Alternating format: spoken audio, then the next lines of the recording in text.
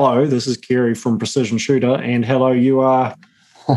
Nick Fisher from Sparrowhawk. Yeah. Excellent, there we go. So, lads listening in, either live or afterwards, this is sort of just me. I figured we didn't have one last week because guys were sort of getting ready for the Raw and heading away, so I figured we'd have sort of a mid-Raw general catch-up on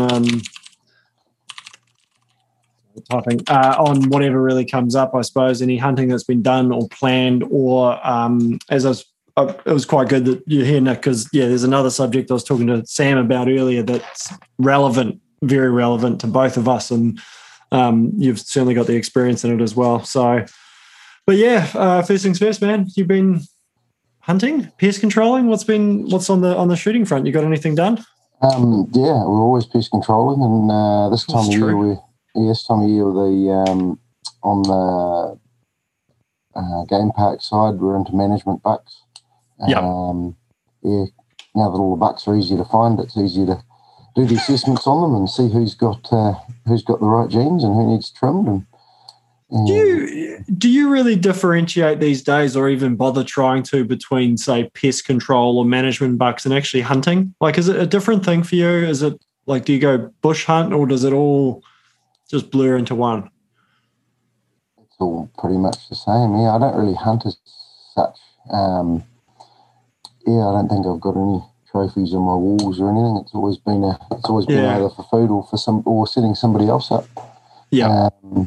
I did have some trophies there for a while, but in the myriad of house moves I've done, they've either been acquired by somebody that needed them more than me, or they've been broken. And the rest I've put in other people's cars and sent them away with them. So the concept doesn't change whether you're hunting it for a management purpose or whether you're just hunting it for personal. So just as flighty.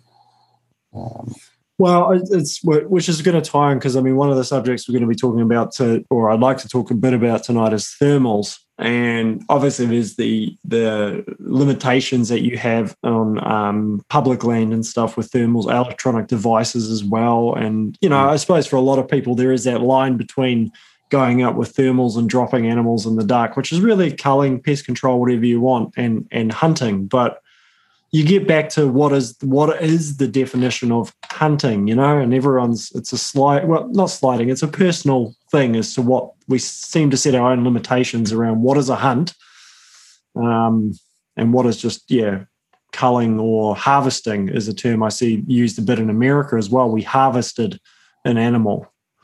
I guess the PC brigade will be able to pick apart the language at their leisure. At the end of the day, it's all hunting, because you got to track it down. And I guess I'm not even worried about the PC brigade, mate. I'm just worried. You just look at some of the local sites, is that we do it enough to ourselves anyway. So I guess the key difference is that for the hunting, you're taking a lot more note of the condition of the animal, the age of it. The hunters are after the best condition, whereas when we're doing pest control and culling, we're either categorising them by is it the target species, in which case it doesn't matter. Doesn't matter, it's going down. And for management, you spend a lot more time looking at the age, the damage of it, its potential. Is it something that remains in the gene pool? Yeah. Is it going to grow the herd? Is it going to have or is it going to cause issues down the line? You've even got to sort of discriminate between, just because it hasn't got a very nice head, are the genetics still there? Like, has it got their head because it damaged its crown when it was young? Yeah. Did it damage it in velvet?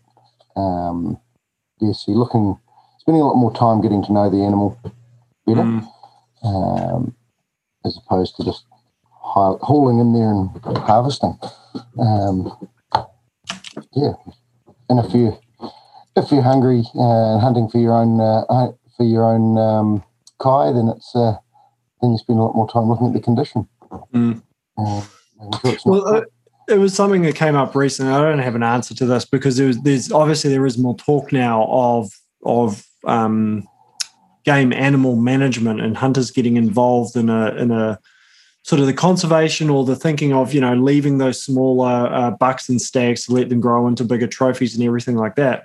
But I can also appreciate if it's your first animal or the fridge is empty, your motivation to leave that animal, that one animal you might see because it's going to be bigger in a couple of years, obviously is a sliding thing. So, I think people just need to be aware of you've been doing it for a long enough that you've got those trophies on the wall and you've got a fridge full of meat. Well, you've also got to remember there's guys who don't, and they want anything or pretty much anything that is presented to them, they're probably going to take a shot at, Well, that's through management. Management's quite hunters are probably one of the most important environmental management tools. Agree. Because they're out there, that most of them live it, they understand the environment, they understand what it is they're looking at. And generally they'll, likes of with the tar and that, we've always been encouraging, you'll get your trophy tar, but you'll take, I think the last trip. The last trip I did, I got my first ever bull tar after setting everybody else up with ones over the years. But I finally took one for myself, and then, on that same trip we got 11 nannies. So it was shattered by the end of it, actually, hauling all of them out. But, because it almost seems counterintuitive, but I think it's the case that often for a lot of these places, what's required is actually more animals taken out of the herd, not necessarily less. And this is it's counter because people are like, no, more animals are always going to be better, but it's like, no, it's the quality of the animals, it's the age and quality of the environment, which creates quality in the animals, and it's a bigger thing than just going, well, if there's more of them out there because we're shooting less of them, then it's better. It's like, no, it's not that simple. They start getting into competition with food, and that's where you get a lot of scrawny and a lot of ill health creeping in.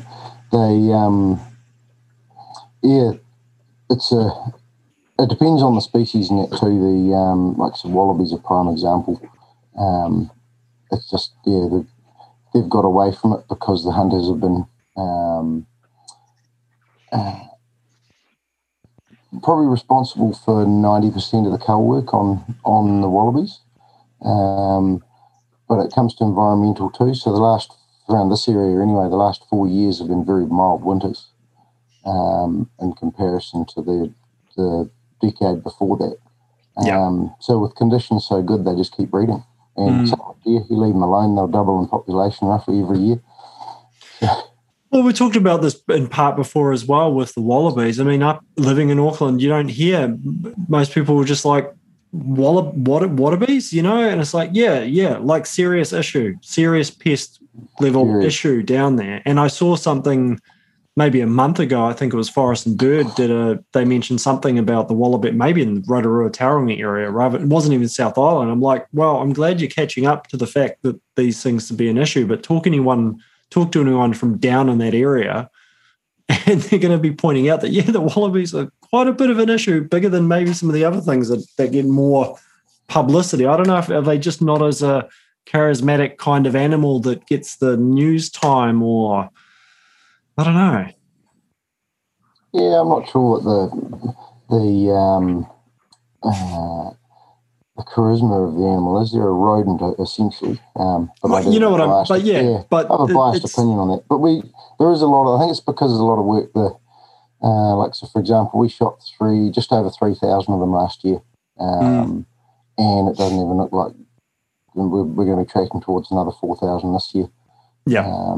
And for a lot of farms and that are syndicating, it used to be managed with what they call them, the wallaby board. Regional areas, and the management for many years was done very successfully under them. And then when it was centralised, the wallaby boards were taken off the community and centralised under the government thing. That's where life started. That's where the wallabies gained the upper hand, because the efficiency of the control just dropped away, and then it was essentially disregarded for a number of years. And now they're just waking up to it and starting to throw some money at it. I see there's 48 million or 50 million that was set aside for it this year. Unfortunately, they're playing catch up now, so their current the current plan is to build a fence around the containment area. What a wallaby fence looks like, I haven't seen yet. What's the containment area? The South Island? Or? No, so there's the accepted areas that I think they're covered under the I can't remember which act it is now, off the top of my head. But yeah, the Waimate area, they've got two zones. There's one in the North Island, one in the South Island, and that was where it was illegal to transport an animal outside of that zone. Serious fines that's occurring. But yeah, like I said, it was forgotten about for many years, and now it's become the topic of interest because it's starting to cost serious money. Yeah, to the economy. It gets above that tipping point, and unfortunately, because it's above that tipping point, it means it's much more of a problem than it could have been managed had the management carried on. And now they've got to play catch up. So the money they can build a fence, and I think they've already stated that there will be none of that money spent inside the containment area. They're just going to use it to mop up the edges. But yeah, the horse is bolted on that. They need everybody in. Sam, how are you? I'm good. Excellent.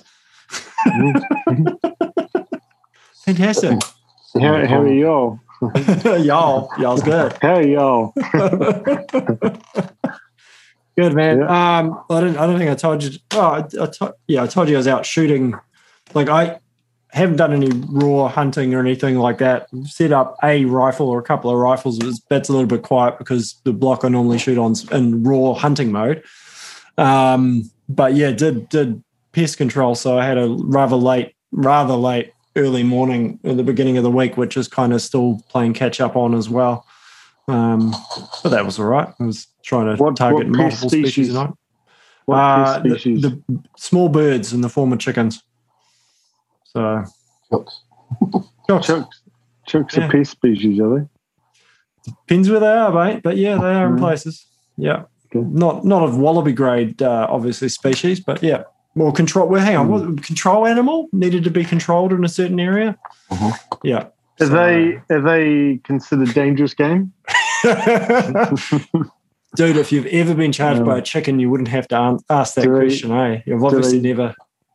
Is it? I'm not using an H&H, if that's what you mean. They don't come at you like a bloody like a Taiwanese, like a Vietnam ping pong show, Taiwanese ping pong show or something, firing eggs at you. No, they're not that bad. No, they're not that bad. Is that considered a pest? You're good, Sam. That's good to see. But yeah, sorry, that got me thinking on one of these subjects, and so we were running. I was talking to Nick beforehand. So we've been running thermals, or a combination of thermals and traditional non-electronic optics, traditional optics, or whatever it was. So it's just been something I'm pondering recently, because I know you lads both use thermals significantly. Our extra little challenge has been that it's been fairly urbanized, some of the use as well. And yeah, it's just been something I've contemplated, because we had a few cases where, you're looking through a thermal, and I was thinking about it, something the size of a deer or a wallaby, there's not a whole lot of stuff that's that same size, but you get down into bird size, and you're just aware you're after a target species, you're not trying to shoot anything else. And the thermals, sometimes you're just looking at it. And what we were doing is often using a thermal handheld to find the thing, and then switching over to a traditional optic with basically a spotlight and spotlighting these things as well. That'd be the safest for doing something like that. It seemed to be the safest. What it got me thinking, though, and this has been what I've been sort of having a ponder, is maybe it's also where the other alternative of an actual night vision rig comes in instead of spotlight. So basically spotting them with thermals and then switching over to a night vision scope for the actual shooting of it, so you can ID it and see exactly what's going on, albeit without having to shine a torch up into the thing. Yeah, but possibly. I mean, it's like with all this stuff. Quality comes into play. So I've had a night vision, and it wasn't real good. Thermal I found way better. But I have used other night visions that were of a better quality, and the more newer type ones. Yeah. And yes, they are much better for IDing the animal. There's a bit comes at like, I know I've rang Nick up on the radio when we've been out shooting deer, and there's that many deer, and I said to Nick, "Are there any sheep up here?" And he goes, "No." And I said, "Okay, so they're all deer." Because they just, there's so many about, and it depends, like if they might have been shorn sheep, then they'll show up in the thermal quite good. But if they're woolly, you can tell the difference. But if they're shorn, it can sometimes be, I've looked at stuff before and I've gone, I'm pretty sure that's a sheep. And then I might have a torch and I'll flick a torch on, yeah, it's a fucking sheep. It's not a deer. But yeah, I've had times where I sat there and I've just, I've had perfect shot, and I've just sat there and waited. I'm like, I'm just not sure. And I've waited until they just did something that told me, yes, there was a deer. Like the way they kind of jumped slightly, or one, the way they just act, you can tell, that's a deer, and that's not a sheep. Sheep don't act like that. Yeah. But sometimes it can be very hard to tell the difference between a deer and a shorn sheep, because you don't have much in the way of range. So obviously your deer's quite a bit bigger, but your range can be a bit of a thing. So you're trying to get size and all that. So yeah, there's a bit to using a thermal and experience of knowing what you're looking at. I've shot what I thought was a wallaby once, go over and it's a bloody possum sitting up on its hind legs with its tail out the back. Looks just like a wallaby.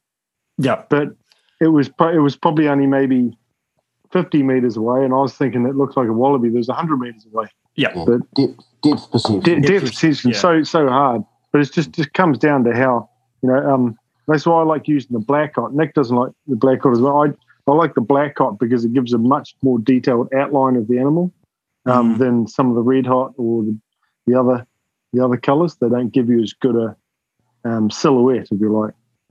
So this is a question which is, you keep thinking I'm going to sit down and write an article on this as well, but I just haven't had the time, like so many other things. Thermal, is it actually picking up the heat signature, or I've also read it's picking up effectively a radiation level? Too quick, what is it exactly picking up? Do we know? And the other phenomenon, which I don't understand, is why is it that it doesn't work so well through glass, but if you look at yourself at a scope at glass, you see your own thermal reflection, because it's not radiating my heat back at me through the glass, on the glass. What the hell am I saying? Next the intellectual, I have no idea. I know. That's why when Nick turned up, I was like, fantastic. We're going to have double. Nick might know. I'm listening. So infrared is on the light spectrum. So it's actually a thermal radiation is expressed in the far red end section of your light spectrum. It's outside the visible light, but it's still a radiated energy. So yes, you are picking up a form of radiation. You're watching it.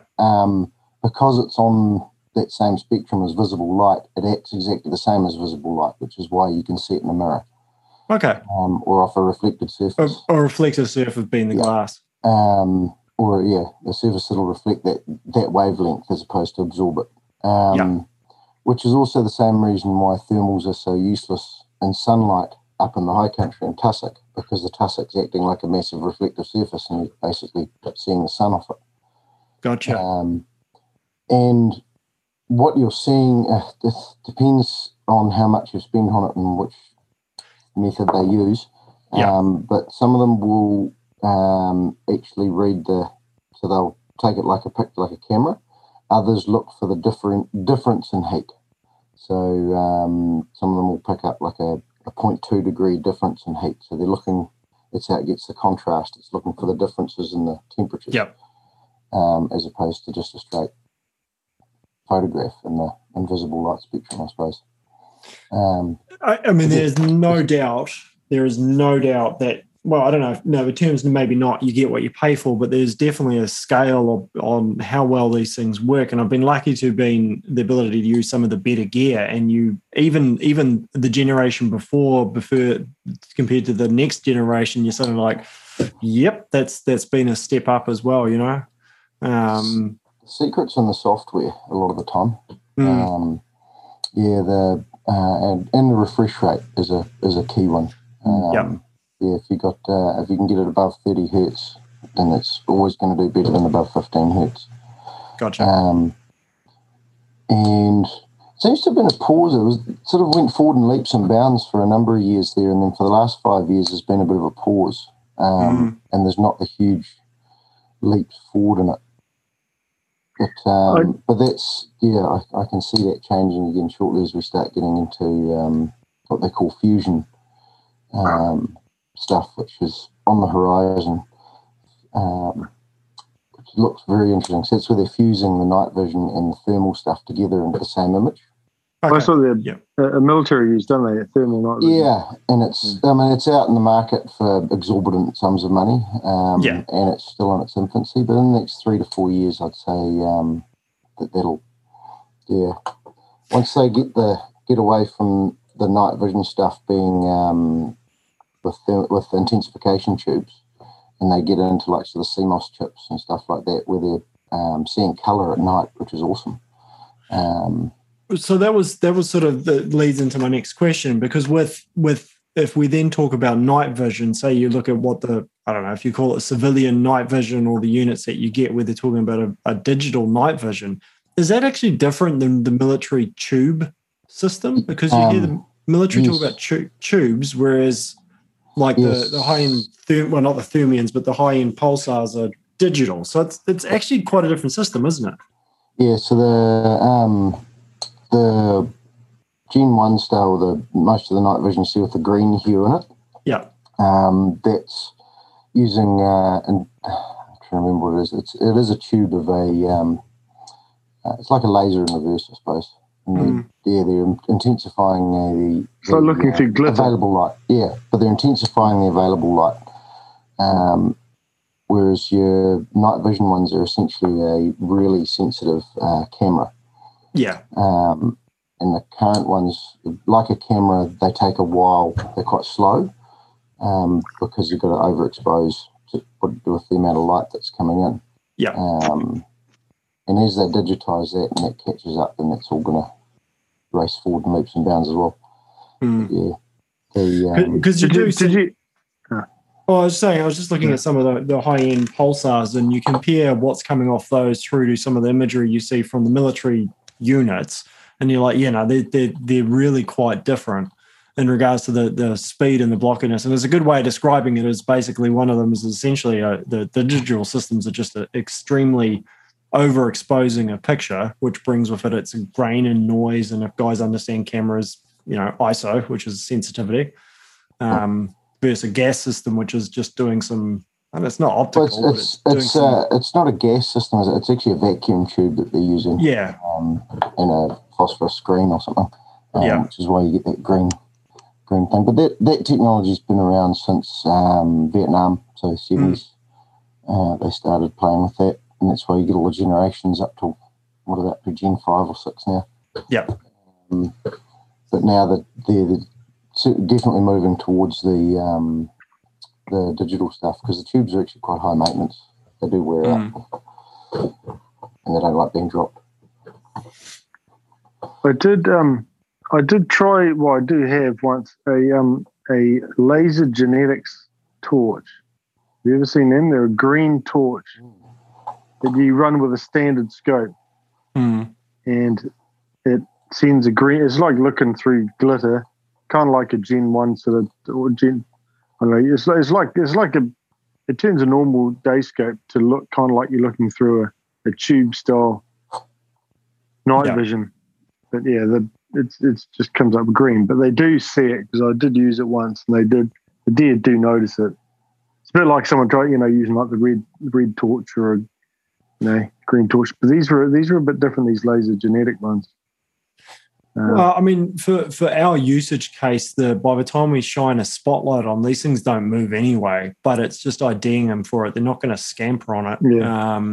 Yeah. I can appreciate if you're hunting, or we're back in our term hunting, bigger animals and stuff where you don't want them to know you're there, it might be different. But I don't know. And at the flip side of it as well, I always love the latest gizmo. So, you know, I don't think I'm going to be walking around with like night vision goggles on. That just doesn't seem to make sense. But I think it might be something worth for us playing with is the idea of, thermal to find them and then night vision to shoot them, or just a bloody great torch on the side of the firearm and just do it that way as well. With the wallabies. Sorry, go. Yep. No, with the wallabies, I noticed the big difference when I changed from the torch to the thermal was the difference between, like, if you had a few sitting there, you know, or even one saying you missed your first shot, it wouldn't move. With the torch, if you missed and it started running and you were trying to follow it in the torch, it would not stop running, I found a lot of the time. But with the thermal, they can start running and you can follow and track them with the thermal, and they'll run a couple of meters and then they'll stop and then you get your shot and take them out. But if there are multiple there, you can kind of shoot a lot and they don't all really run too far, and you're not having to try and find them again in the torch. We either with the torch or with the handheld thermal, and then go back to the torch. It made it a hell of a lot quicker, and everything sat around a lot longer. I know, you know, especially in bunches. It was a lot more effective. They learn a lot faster with a flashlight. Yeah. You know, I was sort of thinking the other aspect we've got for us is there's a certain, which is the other thing that appeals, is there a certain level of discretion of not having to use a visible light, basically, because some areas where if we're in these outskirts or these the green belts, we'll call them, and you've got flashlights going around in the wee hours of the morning, people start wondering what's going on, and it's a thing we have to manage all the time. Obviously, is that the level of discretion versus, you know, not actually trying to hide from people, but kind of hiding from people and not letting them be aware of what the operations are actually going on, because, you know, that's why we're doing it in the wee hours of the morning, not the middle of the day. I mean, there is a bonus with the thermal too. I mean, you know, if you work in those areas, when you start looking around, I mean, you can see a lot more as far as, you know, houses, whatever, you know, in the background. Especially, I know when I'm doing some of the neighbour stuff. I mean, there's a couple of 3 houses there, and I have to go a certain way around so that I'm always shooting away from these houses. But yeah, if you're doing it with a torch, and people didn't really know quite what was it, you quite often not, you know, you wouldn't even see them with a torch. But yeah, with a thermal, you can see everything to a long way. So it picks up all those little things that, you know. Well, you know, you can do operations where if you've got, again, pest control rather than the hunt when it's appropriate, depending on what you're doing. But yeah, a sentry with a thermal is also quite good for spotting the stragglers, or, you know, the 3 o'clock in the morning runners, or the homeless people, and all sorts of stuff that are still the other night creatures that are about, you know, because we're not always the only people out there. So, do you get night creatures up there? Yeah. And not just me after not having enough sleep for the last couple of days. Cranking on coffee. It's going. No. It does take you out. The guy that I go shooting with, it gets to, you know, I might have a bloody V and a chocolate bar, and he comes out, but he's a big workout guy, and he'll have his porridge, his oatmeal. He'll be chowing that down at about 1 to 2 o'clock. He usually starts into the oatmeal. Yeah. And then he's got his protein shake, and he's into that. Yeah, it's something I'm aware of. The more I do of it, because it turns your nutrition kind of upside down, because you're suddenly like, oh, we're just going to get a quick snack or something on the way over and a coffee. And I normally don't try and drink coffee after midday, but you're like, yeah, I need a coffee to kind of just keep on the game, you know.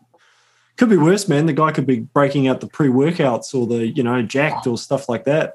Rip fuel. I'll stick to my 12 coffees a day. Just get some caffeine patches or something. Start running those on your arms. Yeah. I'm a long-time addict. Yeah, Nick gets a bit cranky at about 2. He's like, Bernard, coffee. He starts It's usually around about 2 o'clock you start to get a bit. You kind of get, about 2 you start to get the blues a little bit. By the time you get to about 4, you kind of get into a second wind. And once the sun starts coming up, it's not so bad. Not the second wind, it's the second thermos by then. Yeah.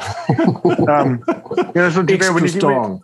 When you're coming home, when you've been out since about 8 o'clock at night, and you're coming home, and the wife starts sending a message, "Where are you? Are you taking the kids to school?"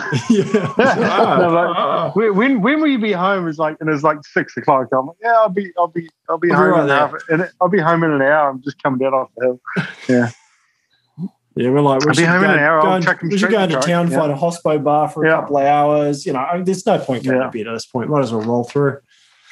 And then I usually get when I pull up, and like, you taking these kids to school? I hope you wash all the blood off that truck. It's just disgusting. Look at it. Look at the state it's in. I would note you do have a white truck. Yeah. Yes, there's a white truck. Yeah. So that's all good. I saw we spoke about this earlier today, but I see you had those Gunworks rifles down there as well. Yes, yeah. The other thing I was going to say as well, the Leopold with Thomas's reticle, it's slightly different to the one that I've got in the Minox. He did another design which I think you can only get via Gunworks. I think they licensed it and just put it in specific. They changed a couple of things because I did hear the podcast on that. There was a couple of things that he said most people just wouldn't get, so they modified it slightly. Yeah, it's a simplified version, and rightly so. It's I'm still figuring out a few things and need to schedule. It's still got a big puff. It's still got a big puff, swirly, whirly wind and left, and a puff of swirly, swirly wind and right. On it. But no, see, his original one doesn't quite point out wind left and right. They put that on that. Yeah, I know. But literally a diagram so that people could tell which way to hold your wind. Yeah. But I think part of what it is, and I think it's partly what appeals to his other scope, is you could do a lot of it if you just understood your mil markings and your MOA, whatever it is, markings, and you could do it in your head, right? It's still just based on mil. His one's based on mil. But simply sometimes putting that line in there and going high, low, left, right, high wind, low wind, it just stops your brain having to think that little bit extra when you're in the heat of the moment, which I can, when you're in time pressure, that's when you make mistakes, and they're those stupid, goofy little admin mistakes that, if you can reduce them by having a little wind diagram and left or right, well, so be it. Yeah. So no, there was 2 brand new guns. There was a 300 Win Mag carbon fiber barrel, proof barreled one, and a steel barreled 6.5 Creedmoor. You reckon the steel barreled one is going to come and shoot some long range stuff at some stage? So it'd be interesting to see if he comes to a match. Zion was asking me about matches and stuff and what we did. So, is he running factory ammo, or is he running because Gunworks actually do reloads, but I'm picking they wouldn't send him down here. Well, there was all factory, it was all factory he had with it, but he just had some 147s for his PRC. Yeah, and he had some. I think it was whatever he could get. I think he managed to get some 180, 195 match 300 Win Mag ammo. He seemed to only have match ammo with him for hunting. So, but he had some 208 grain match loads made up, Hornady. Yep. But they wouldn't chamber in the gun. And he was trying to close the bowl. I said, don't bother trying to close the bowl. I said, it's not going to fit. I looked at it. I said, no, they're far too long for that chambering, obviously. Right. And he said, well, these are ones he done up for his. He must maybe have another one. He must have taken some of the guys from there hunting before over here once upon a time.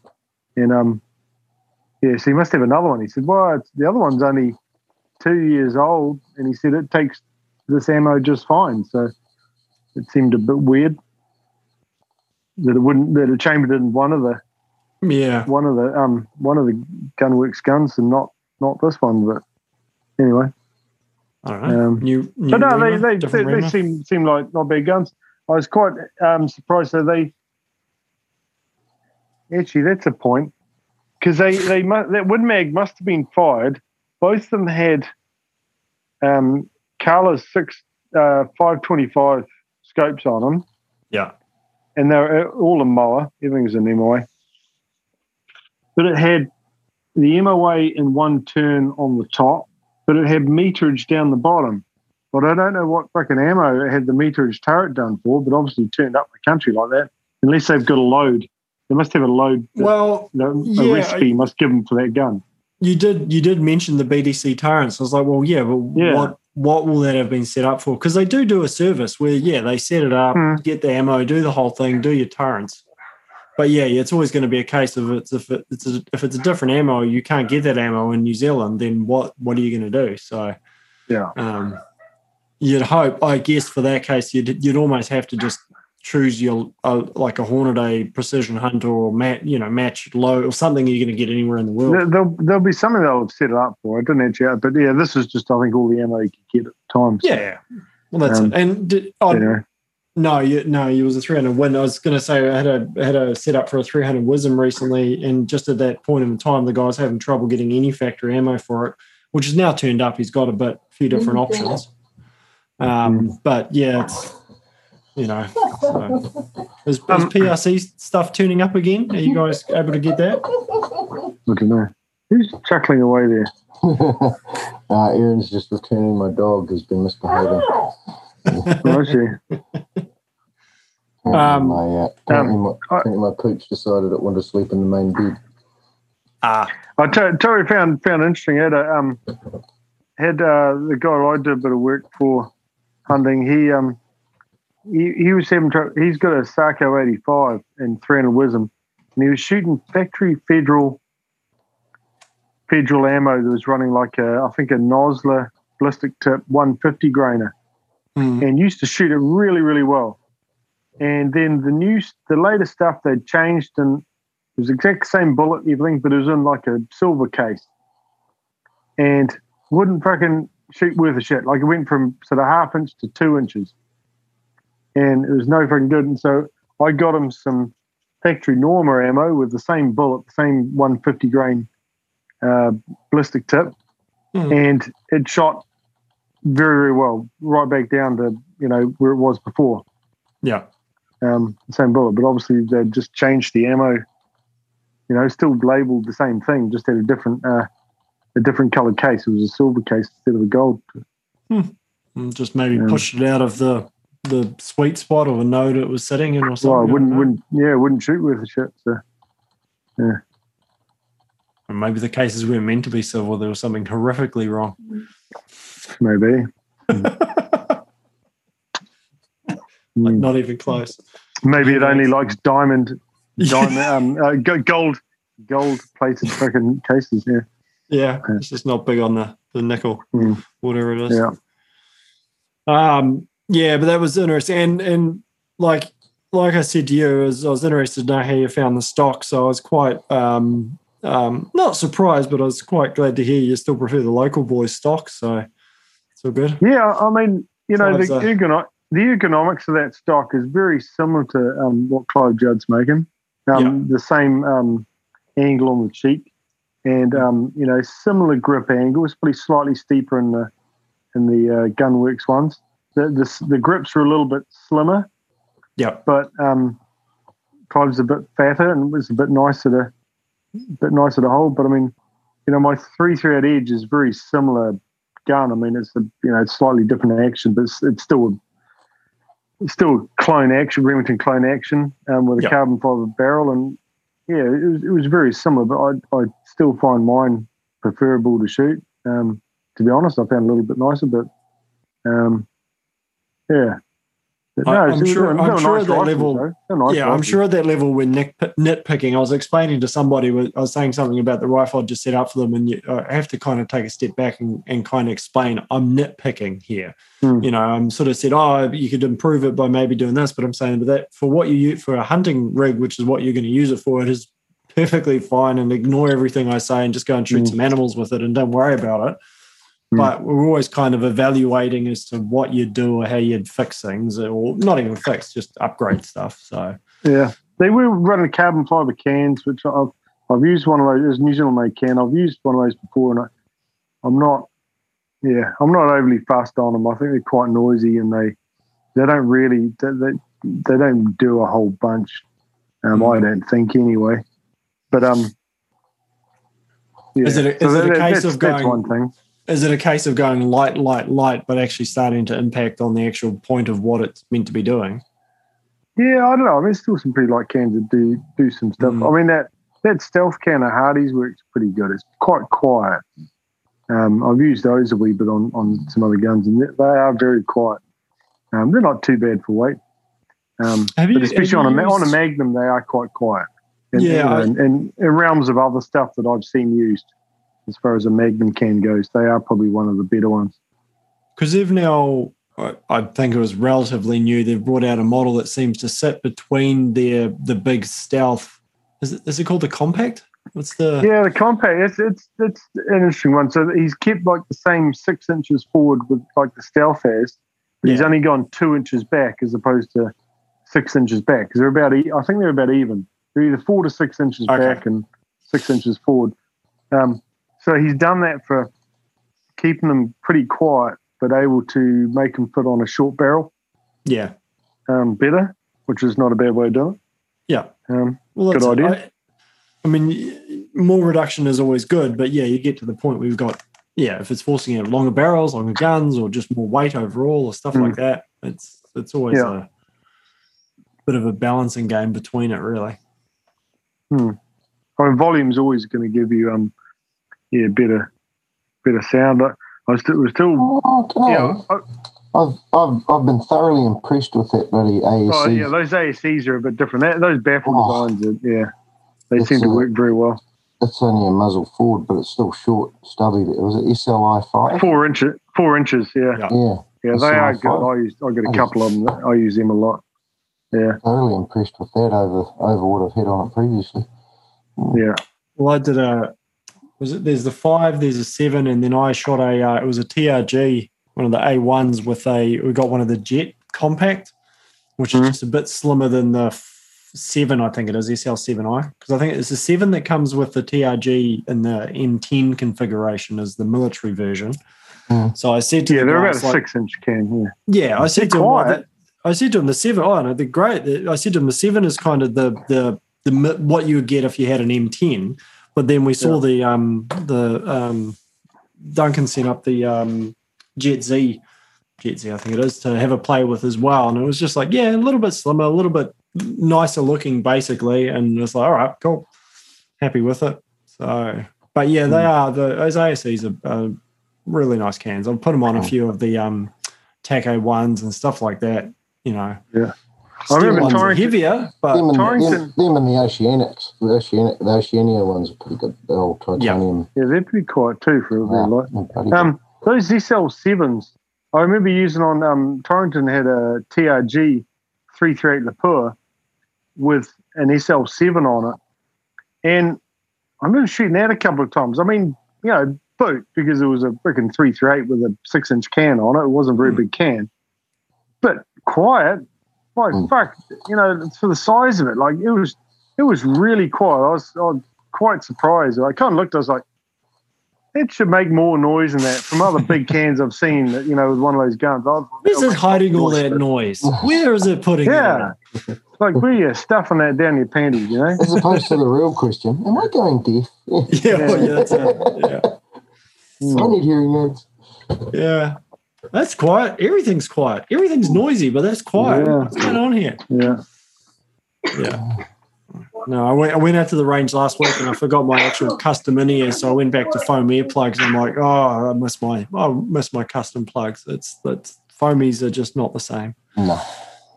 They're all good. They serve their purpose and they're better than nothing. But hearing protection. I'm getting, I like my hearing protection. Who did you customize? So, guy up here, Thomas from Acoustics. So they're, what's the inserts? Hang on. He does the molds. There's some guys down the line who actually make up the mold. He does molds of theirs. There's guys who do up the molding, and it's the I can't read that. ACS earpieces that go on it. Right. So, and they're the ones I've had a couple of pairs off in previous. I used to get them often when I was still DJing and working in nightclubs because I'd wear earplugs in the nightclubs and on the motorbike.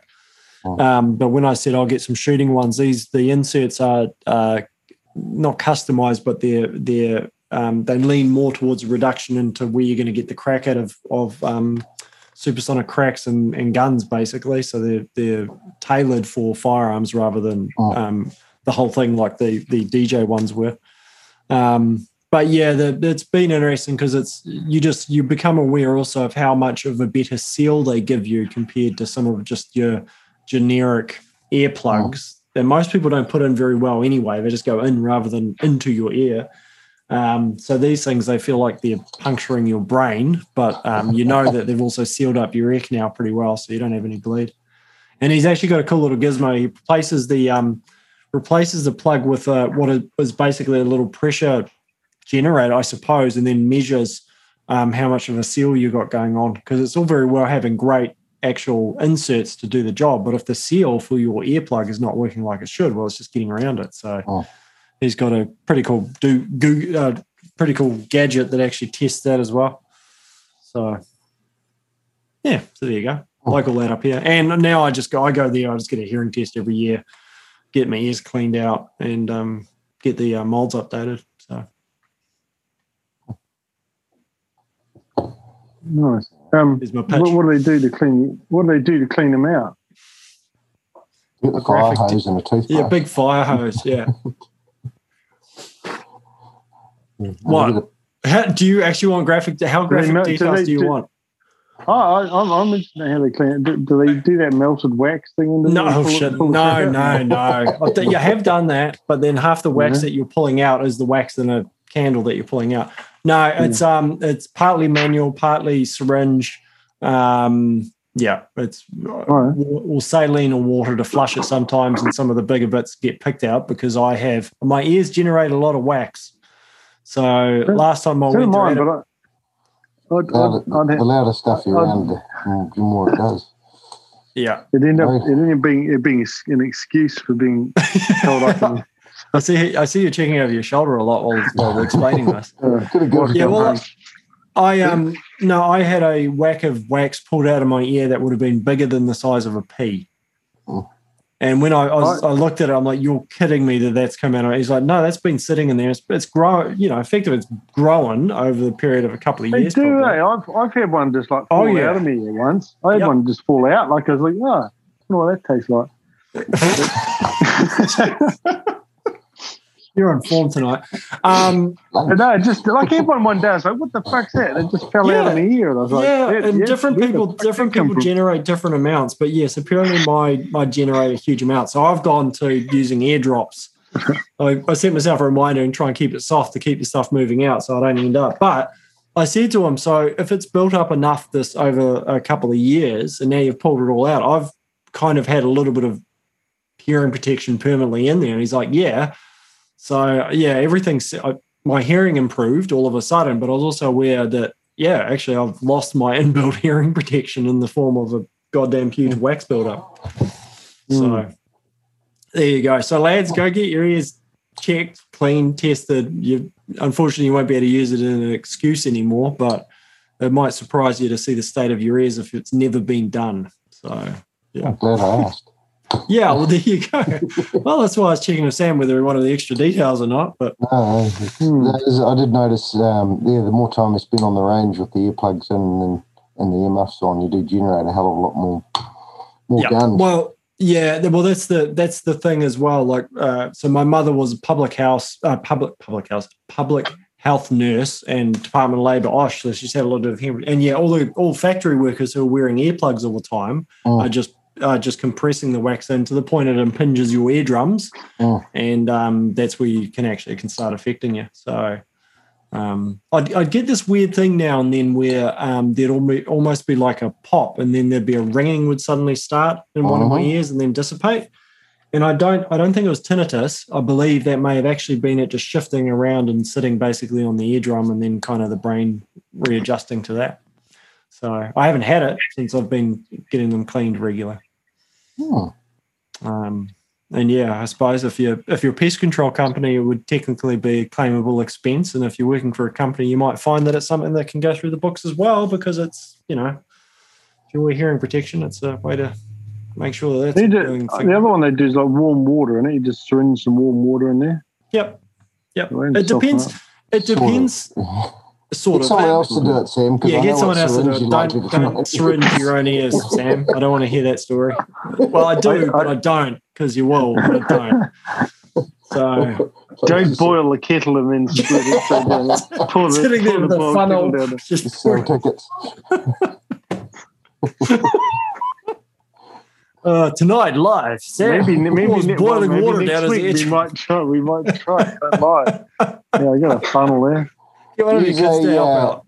I believe it's a MB65 case you need, Sam. And you get it in there and you can swish it around. Use it as a funnel. No, I've got a loading funnel. No? I've got a loading funnel. No, but for the scoop, you need like a 22 case on a stick. Oh, yeah. 22 short. Do we put some powder down there and see if it works? Burn it out. Light it. Yeah, burn it out. Yeah, okay. So I've got to put a disclaimer on this show tonight as well. None of us are medical experts, or please do not take anything we say as medical advice. So,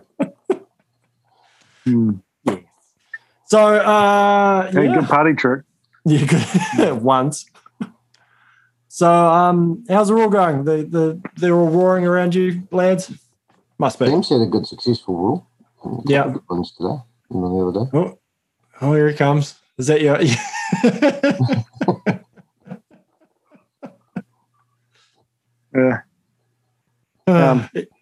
Yeah, everything roaring down there, Sam? You've been out shooting? Bucks have been croaking away pretty good. I was away, took the kids away up to a place where I work for the weekend for Sunday, Monday, Tuesday. And my youngest fellow, 9-year-old, he got a quite a nice 9-point stag. Just one we're taking out of the gene pool up there. Yep. Saw a bunch of nice 12s and some decent stuff, and there's some potential stuff. So, there was not much happening next door. We're sort of on private land, but it bound as dock land, and there wasn't much roaring on I didn't hear anything roaring on dock land. I have hunted up in that before and have heard a lot of stags roaring, but they weren't. It was windy as fuck, so that didn't really help. Right. But in saying that, I met Sam when I was coming up the hill. He was coming down. He had a couple of guys with him. They just shot a spiker on the dockland, and he told me like a couple of hours ago they're walking in the bush in dockland and they roared an 8-pointer up to them. So he said they were going nuts. But first 2 days were just windy as hell, so not a lot of roaring. Yeah. And Tuesday morning was just dewy and very cold, and stags were just roaring everywhere. And roared a few and burped a few to bloody stop them, and had one for about 3 meters from in the bush, and he jumped out and ran off, and then I managed to roar him back. He couldn't get between the trees because his antlers wouldn't go through them. He's like a sort of 30 something odd, 35 odd point stag, and he was like stuck. He's like, I can't go through here. So he had to come back down and go around the bush. So stupid thing. But they've been in there for some of the big. There's some quite big stags, and they've been in there for a year now. And it's amazing that they've got from when you usually put some big stags in there for Americans and stuff. They just kind of go out and they just disperse a bit, but they kind of hang around a bit. Not that spooky, but boy, fuck, they've been in there a year and shit, they're sketchy things. Right. They're completely turned into wild stags now. Like they see you and they fucking bolt up and they look, and then they bloody quickly trot behind a bush and poke their head out to have a bit of a look. Like, they become quite spooky. It's quite uncanny. That's good. Yeah. So they're gonna, and then you see some of the wildy ones, and the wildies kind of walk around not too worried about life at all. Probably figure those are the ones that are going to get taken out because they've been released out there. So that's all right. They're going to nail that one first. So, yeah. But no, kids loved it. They stayed in the hut and run to. Yeah, we would have seen, I don't know, probably 1, 2, 3, 4, 5, 6, 7, probably about 8 wild stags. Yep. And I think there's only about 5 or 6 of the big fellas left in the block. They're all in another block now. But yeah, they're all scattered out. But yeah, just a few hinds here and there. It's good. We ran to a fellow buck that was chasing some does around. He was croaking. He was running like they come running around underneath him. Like he was full hard after them, croaking, chasing like fuck. So it was good fun. Well, I know that the fellows up here have started. They've been roaring, I think, for a week or so now, and a few good fights going on. When I was up there, I just visited Boundergown for a bit and just watched them. Yeah. It was on. So, and I'm setting up a couple of rifles for guys. One guy's heading down Stewart Island at the end of the week. Boys are going to be down there, so there'll be guys down there. So, it's on. I can see. Yeah, good on social media. There are people pulling animals out, so that's good, and no incidences, so that's even better. So, long may it stay that way. Yeah, well, Nick and I sat on a rut pad a week ago, and they were all croaking like mad. There was a right bloody old run around fest going on there, wasn't there, Nick? Yeah, there's it's a bit early. It was a bit early for them actually. They haven't really. They were going nuts though. Yeah, I know. Got some good videos. Of freaking Well, they weren't really going nuts. You haven't seen that rat pad when it is going nuts. It's quite scary. He doesn't take you when it's really going off, Sam. Only when it's kind of quiet. No. Yeah, it was kind of quiet. There was only be like a football game. Well, there was only 60 odd animals there that day. So. Oh, is that all? Yeah. Right. There was only like $30 there. Yeah, $30 and 35 odd hinds. But no, it is early this year for them up here. They're normally a bit later on. Probably next week I would have expected them to be hooking into it, but no, they've the weather's right. It's strange because it hasn't really been cold enough either. It's been very warm. But they don't seem to get that telegraph and they're into it. No one gave them the message that they were right. Not really. So I see you put some the 2021 training calendar up as well. Yeah, well, half of it. We've got the precision rifle courses loaded up on the website. So that's the level 1 and 2. Yeah. Going up. Next to go up is we've got a world record attempt in June. And then the end of July is the first of our matches with the team match. Teams match, and then the 22 shoots are on. So yeah, the courses, the first of the courses are up. The matches are going to go up next, and then the events will follow. So yeah, slowly learning this how to populate websites and manage entries on multiple activities on the same site. So yeah.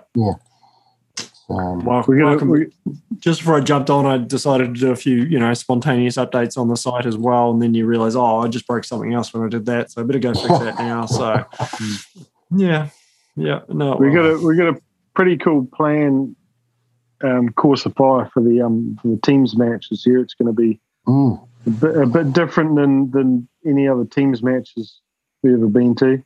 The way we're gonna do it, and it should be really fun. We'll put some more details out about it later. I was going to say, He's going to read me into it. He's going to read me into it one day. Yeah, there's a mixture. There's going to be a mixture of two different courses that we run. There'll be a mixture of the two in a team's dynamic. It'll be quite good. The base premise will still hold in that if you don't communicate well with your partner, you're going to struggle on some of them. Yeah. Which is you'd hope is one of the key aspects of any team thing, that you've got to work as a team. So Yeah. I don't know. I mean, hopefully, the next couple of weeks I'll have a little bit more clarity as what's happening long term with me, and I can actually start planning a proper trip down there.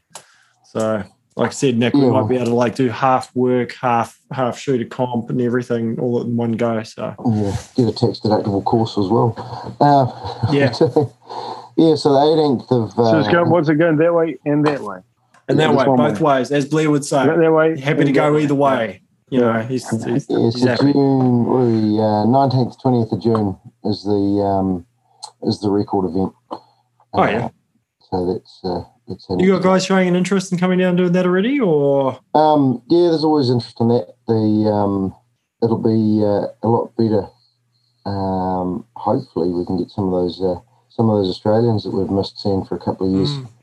True, actually. Might be able to sneak over for it.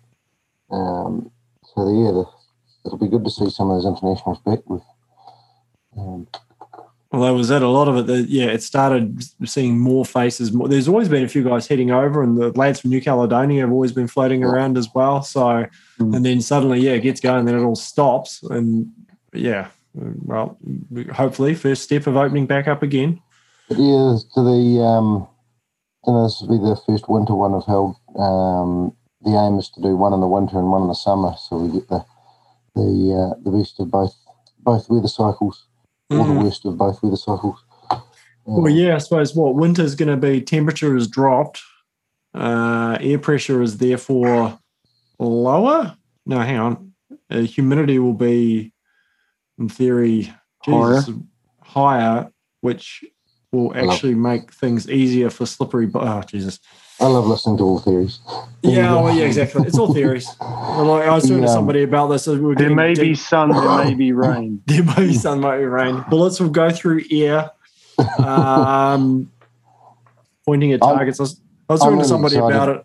I'm excited about the winter one because that still air that you get at dawn. Yes. Dawn and dusk. That happens at about like 8 o'clock as opposed to 3:30. So gotcha. The winter one's my favourite one because you get to sleep in a bit. Bit of working times. You go to bed earlier, but the one in them, 1 in December. So each year, and we'll keep plugging that until we start shattering all the records and keep extending them. So. And it's Reefton this weekend, is it? Is that right? Yes, Reefton's the swimming competition that's on this weekend. The what? The swimming? Yeah, there's 4 mil of rain forecast. Oh, gotcha. Well, that'll be good to see if anyone brings out a super tight tolerance gun that maybe doesn't work as well as it was intended to when it starts to get rain. Instead of a shooting mat, I'll take a rubber dinghy. Mandatory life vests on the shooting line. Yeah, no, it'll be. So it starts tomorrow. Briefing's at lunchtime. Oh, okay. Yeah, he's holding that's it right. over. That's right. It's Friday tomorrow. Holy crap! Hold it over 3 days. So you might need all 3 days with this weather forecast. Yeah, my little girls have got a school disco tomorrow night, so that'll be exciting. That's my world of excitement. Cooper's just come back from a disco tonight. Yeah. Party. High school disco. I got asked whether I wanted to work on the door. I'm not quite sure if they're ready for that yet. They were asking you to they're asking you to spin the mix. Things, yeah. That's. I think I might turn that down if somebody asks it. Yeah. My brother got married on the weekend. He did some disc things going there. The fella in the digital disc thing. So my youngest, he comes up and he's sitting there on it and making noises. I never did a wedding. No, I didn't do a wedding. I knew some guys who are actually proper mobile DJs, and I always deferred over to them because there's a different breed between a club DJ and a mobile DJ. Because, I did one. I got ringed into it was a birthday party for a, I don't know, 18-year-old maybe? 18-year-old girl, 20-year-old, or whatever it was. But after I got the same request for it was a Madonna song or something about 10 times in a row, I was like, never, ever, ever doing this again. And was it Madonna like a virgin or something? It was something like that, which for an 18-year-old. Anyway, But yeah, it was like, yeah, no, I can't do requests. It was going to drive me balmy. So I was like, nah, I don't even care what the money's like. It's just not what I'm in it for. So Chicken dance, come on. Hey? Chicken dance. Yeah. Chicken dance, yeah. Well, I feel it's probably better. That would be the irony now. I probably, with the amount of kids' music I've listened to in the last 5 or 6 years, I probably could play like a kids' party better than I could probably what popular club music is these days. Yeah. Anyway, so no, I won't be doing that. However, so yeah. So that's all good. So yeah, you've got that this weekend. Anything else coming up? You got your shoots. You just no, next level 1 precision rifle 1 course is next weekend. Oh yes. And yeah, I only opened up the advertising for it today, so hopefully we fill that course. Other than that, no, it's just the pest control and meat hunts open up. We'll open up our meat hunts and guiding again after Anzac Day. Take them back on. Yeah. Excellent. I've got Australians coming in 2 weeks. No, next week after. Start of our hunting clients come back in. So I'll probably be a pretty full month next month. We got they're all starting to book flights. So. On. Yeah. Well, it's good. Yeah, I suppose timing wise, they'll be able to catch the end of the Raw, which is just it'll work out. Yeah, not even the end of it, like the beginning of it. Really, it'll be freaking perfect timing. It'll be good. Excellent. You got some big ass fellow to shoot and get into the reds. So that's plenty about. Yeah, I'm going to do because of where I'm normally shooting is we're just going to give that a break. I'm actually going to go down to a range. I haven't actually shot at a range other than the private one I've been at for quite a long time. So I'm going to go visit one of the deer stalkers and catch up with those lads. A few rifles to set up and catch up with them, see how they're going. So, that'll be good. You know. Deer stalkers range during the Raw. That'll be a quiet place, won't it? You'd think so, but really, I mean, the thing is, I guess you've always got, like with a lot of the deer stalkers, we are obviously it's in the name, right? They're all deer stalkers, but a lot of the ranges, most of the guys shooting there are actually target shooters these days. You get that. There's a couple of weeks before the Raw gets going, or just as the Raw starts, where it gets stupid because everyone's realised the gun's not zeroed and they're all trying to pack in the last moment to do that. Which, okay. But you're right, it'll be quiet. But I reckon I'll probably know a lot of the faces there for guys always there and just happily the guys, old fellas who just potter away testing a load or just shooting some 22 or something like that. There's a few, regulars, no doubt. So we'll see. And who knows, I may get off my ass and actually get out into the bush somewhere and try and shoot something. Maybe. We'll catch up on sleep. There's 2 options. Nice. All right, lads. So, quiet one tonight, but for the guys tuning in, thank you very much. Whether it's live or on podcast, do hit us up. I'm sure as the lads kind of start tuning up from everywhere, we may have a AAR. Well, I know Ian's heading down. He was heading down today, I think, down that way for the shoot as well, and there's a few lads going down. So we'll see. Next week we might have an AAR, although everyone might get back from that and disappear off for a hunt. We'll see. What's an AAR? Sorry, after action report. Review is the official review. I've always said report, but I'm going to take it off. It can be review. That's all right. Are you getting us to write it down on paper, eh? Get out your crayons, Nick. I do. Break out the crayons. So get the crayons. Draw me a picture, Nick. And the backs and what it looks like on the other side. Yeah, we want a picture of your ping pong exploits, Sam. Well, I think you're going to send me do pictures of what your chickens were like when you when they came at you with the fucking knives, kung fu chickens. Used to be a game dodging. Were they like doing like what do you call it, Matrix fucking things? Dude, up missing in your Auckland, bullets, man, like they're armed. They've got like little switchblades and shit like that, and a real bad attitude. Yeah. There's a good argument to being able to carry around a sidearm just to defend yourself against chickens. Is there a breed of them that's up there that's the pain in the ass, or is it just like random? It's the breed that people may have released over years into areas. Are they brown ones or white ones? Brown, white, we shot all. Are they like your traditional kind of, these orangey browny things, or are they like those fucking exotic looking? No, not bantams. They don't get that fancy, but they're not your stock standards. Sometimes I think they're the ones that, Are they black? Are they black ones? Or are they like ninja chickens? Ninja, yeah. They're wearing masks, obviously. Oh, they're the ones that have that purpley sheen to the feathers and the big red beak. Look like Pukikos. Look like Pukikos, but bigger. That's hence. Yeah. No, Kakahe, which is always a good thing to bring up at a deer stalkers meeting up here as well. Anyway, so thanks very much, lads. I'll catch up with everyone next week. No worries. Righto. No worries. See ya. Thanks for listening to the show. Please, if you enjoyed it, make sure you're subscribed either by your podcast app of choice or by heading on to precisionshooter.co.nz and subscribing. Even better, if you want, you can support us directly by joining up, which also gets you access to all the articles and members-only content not only on Precision Shooter, but also thebloke.co.nz. Thanks again for listening in, and until next time, have a good one.